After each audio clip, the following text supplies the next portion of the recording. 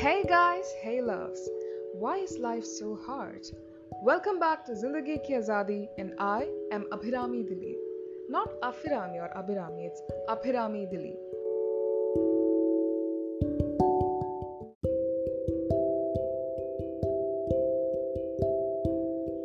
Interesting thing that I found out is a phrase, the death of the author and birth of the reader.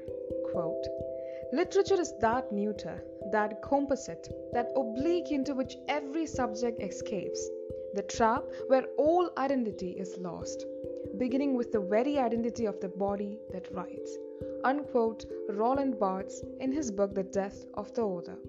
Here, a writer writes his art or expresses his spontaneous overflow of emotions through his writings.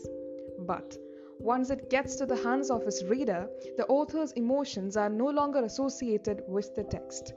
Then it is a birth of the reader. It becomes a spontaneous interpretations of the reader's emotions. It can be interpreted in connection to the podcast too. Once the podcast reaches the listeners, then it becomes your interpretation. No need of asking who it is about or why is it about. Just enjoy the listening experience by connecting with it and interpreting it in your own life. I've decided, or I was thinking about that from this podcast, you'll be hearing an interesting fact or other things after my introduction, and that will be different from the podcast topic itself. More knowledge, more light, and more life, right? So, if you guys have anything to share too, let me know. We can make this work together. So, let's get back to the podcast.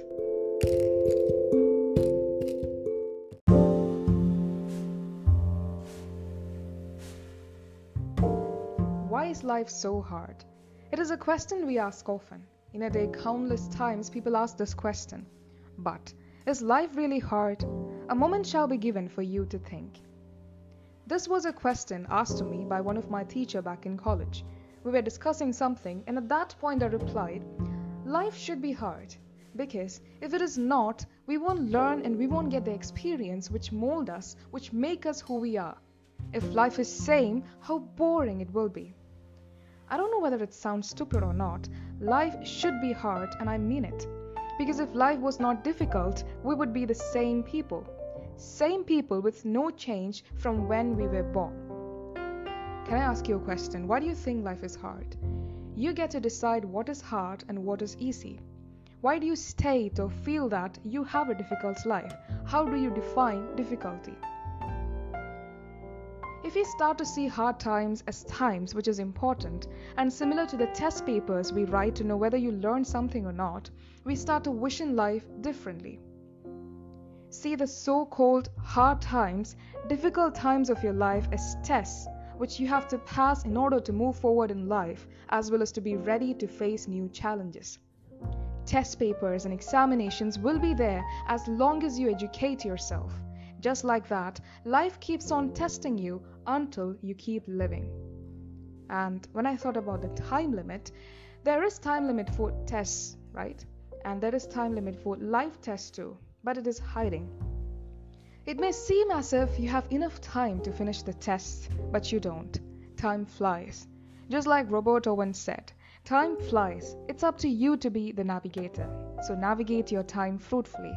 Take your time, but don't take too much.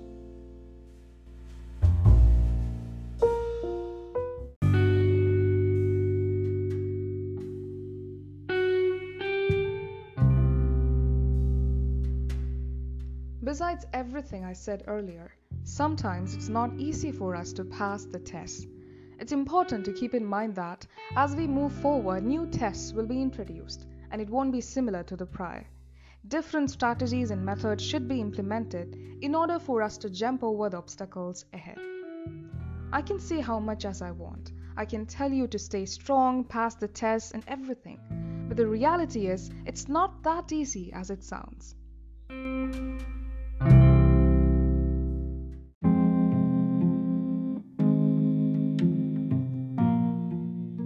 Let me tell you an incident happened in my life. For every podcast, I write my script, then I record it. This was really hard for me at the time I typed it as well as did the recording. The incident is, from my college, we had clinical visits. I was a psychology student. It was mandatory for us to go. We went there, we really enjoyed, and our last destination was a rehabilitation center where it was a residence for mentally ill people. Once I set foot in it, I was feeling kinda dizzy, negative. Suddenly I wanted to go home and everything. Out of nowhere, I was called to engage the crowd.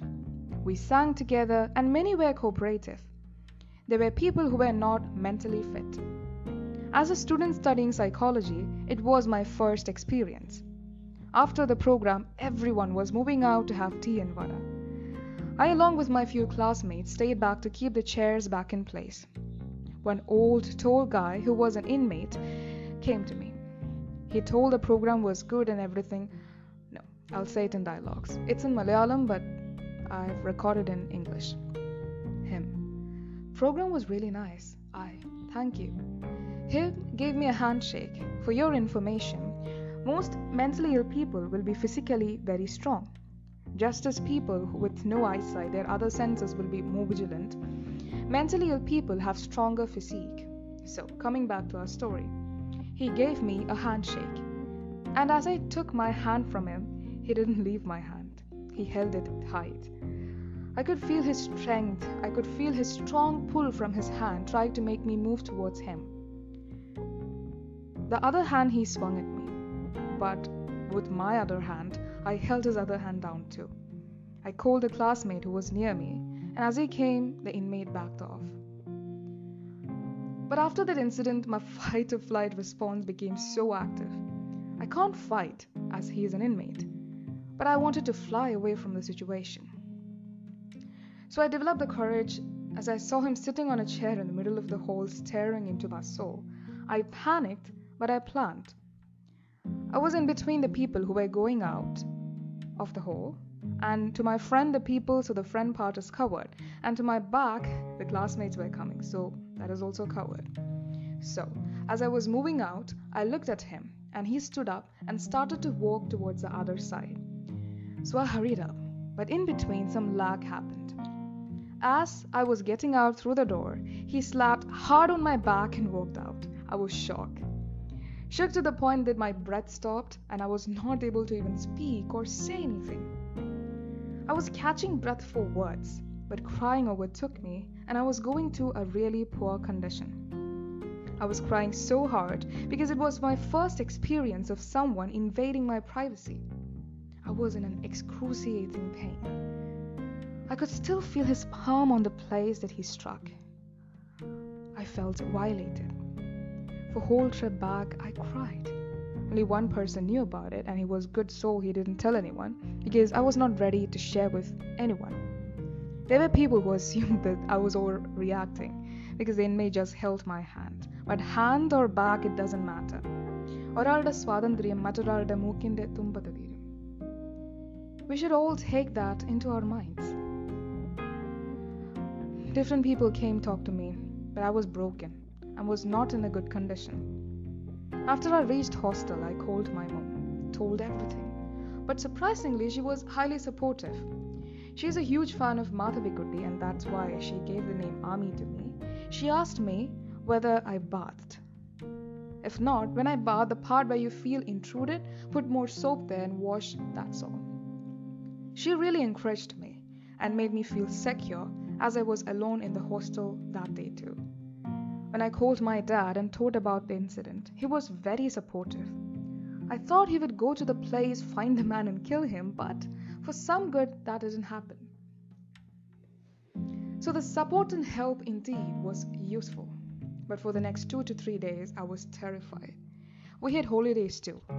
I woke up in the middle of the sleep because in my dreams, I was getting the flashbacks and the powerful pull that he made. I wasn't feeling safe. I wasn't feeling secure. And after that, I feared old people. But after 1 week, I was able to regain myself back. I made myself clear that shit happens and you learn from it. Even so I feared going out or old men, I still did it because I only had me. No one would do anything for me rather than myself. So I had to get back on my feet. I even questioned my desire for psychology. Is it a field that suits me? I got a clear answer for it after my internship.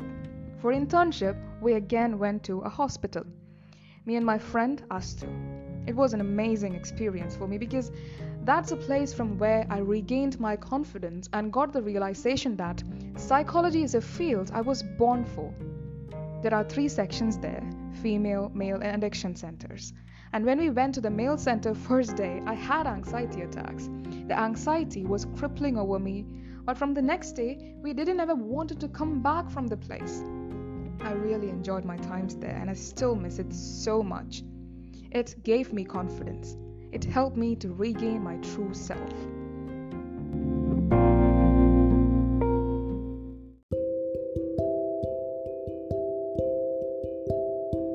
As I said before, for every podcast, I write my script, then I record it. This was really hard for me at the time I typed it as well as did the recording. So, another realization is that even though you move on or overcome the difficult situation, sometimes it can still feel hard. Sometimes it's very hard for you to relive those memories because it's not something you did expect in your life. But remember how powerful you are now and how well you handled it. If an incident like that happens again, the person will be dead. So, on the positive side, if I haven't received the experience, I won't know how to manage these situations. And now, I know. Some incidences can cripple inside your brain and tear you down. But have the confidence you'll thrive, you'll survive from it. Climax of the story is that when I reached back home, Dad and Mom were there. They eased my mind by mocking me with the incident and we went to sleep.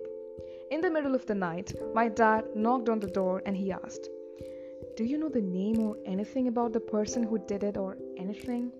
And I was sleepy. I asked, "Who?" He replied that the man who made you cry. I want to kill him. No one will live. I was waiting for this for so long.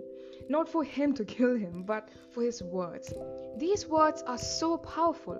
It gives me some kind of power some way. Then I consoled him, tried to make him realize that he is an inmate, but I failed. But somehow I managed to calm my dad down and go back to sleep.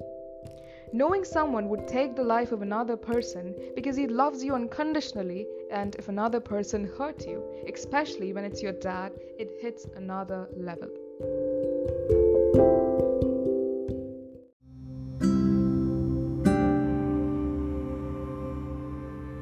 So, along with all other experiences my life provided me with, life tear me down with, I became me. The powerful me who loves hard times.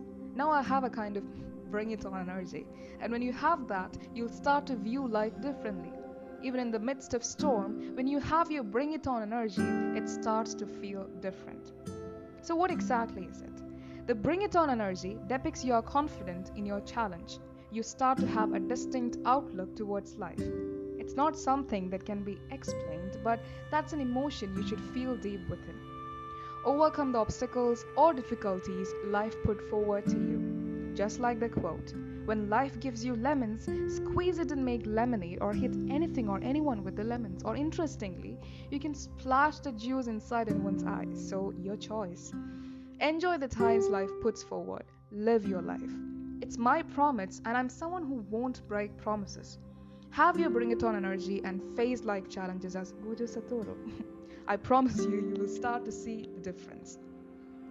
This doesn't mean that you will be strong at every fussy life throws at you. No, it's not.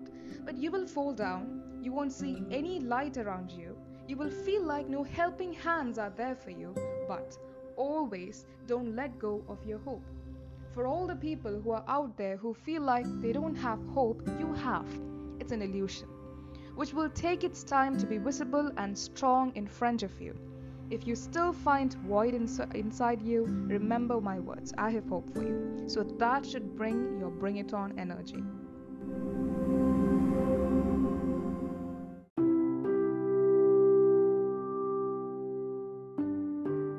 What you can do when you're facing hard times and how to regain your powerful self. Number 1. Instead of asking why life is hard, try to change why life shouldn't be hard. Number 2, seek help. Very important. And number 3 is support. 4 is do what you fear. When you do things that you're scared of, the fearful content vary off. And number 5, important out of all, make you first in your priority list. I would say something helpful. When it comes to self love or loving yourself, see yourself as someone else you love unconditionally and care about the most. You cannot stand seeing someone you love and care so much breaking down, right? So, just as you built that person up, do it for yourself. Give advices, take yourself out, do anything and everything that you do to make you happy. You have to have in your mind the trust that you would go to any extent for yourself, for your happiness. Your inner child should be confident within you, should be able to trust you. Your inner child should be your first child. And last but not the least, have hope. Every great company, every great brand, every great career has been built in exactly the same way. Bit by bit, step by step, little by little. There are no magic solutions to success, so it won't happen overnight. Bit by bit, step by step, work on yourself. Work on the bring it on energy, and you will see success at the end.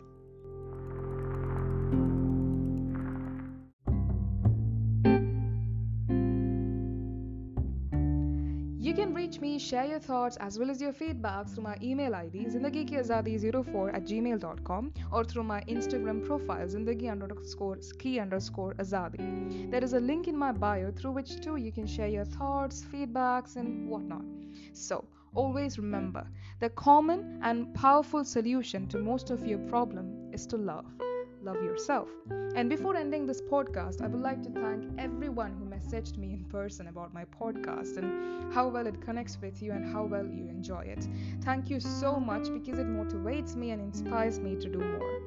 So, ചെയ്യുന്നതിൽ എന്തെങ്കിലും ഗുണമുണ്ടല്ലോ എന്ന് തിരിച്ചറിയുന്നത് it's a very big deal for me. So, thank you so much and love you so much.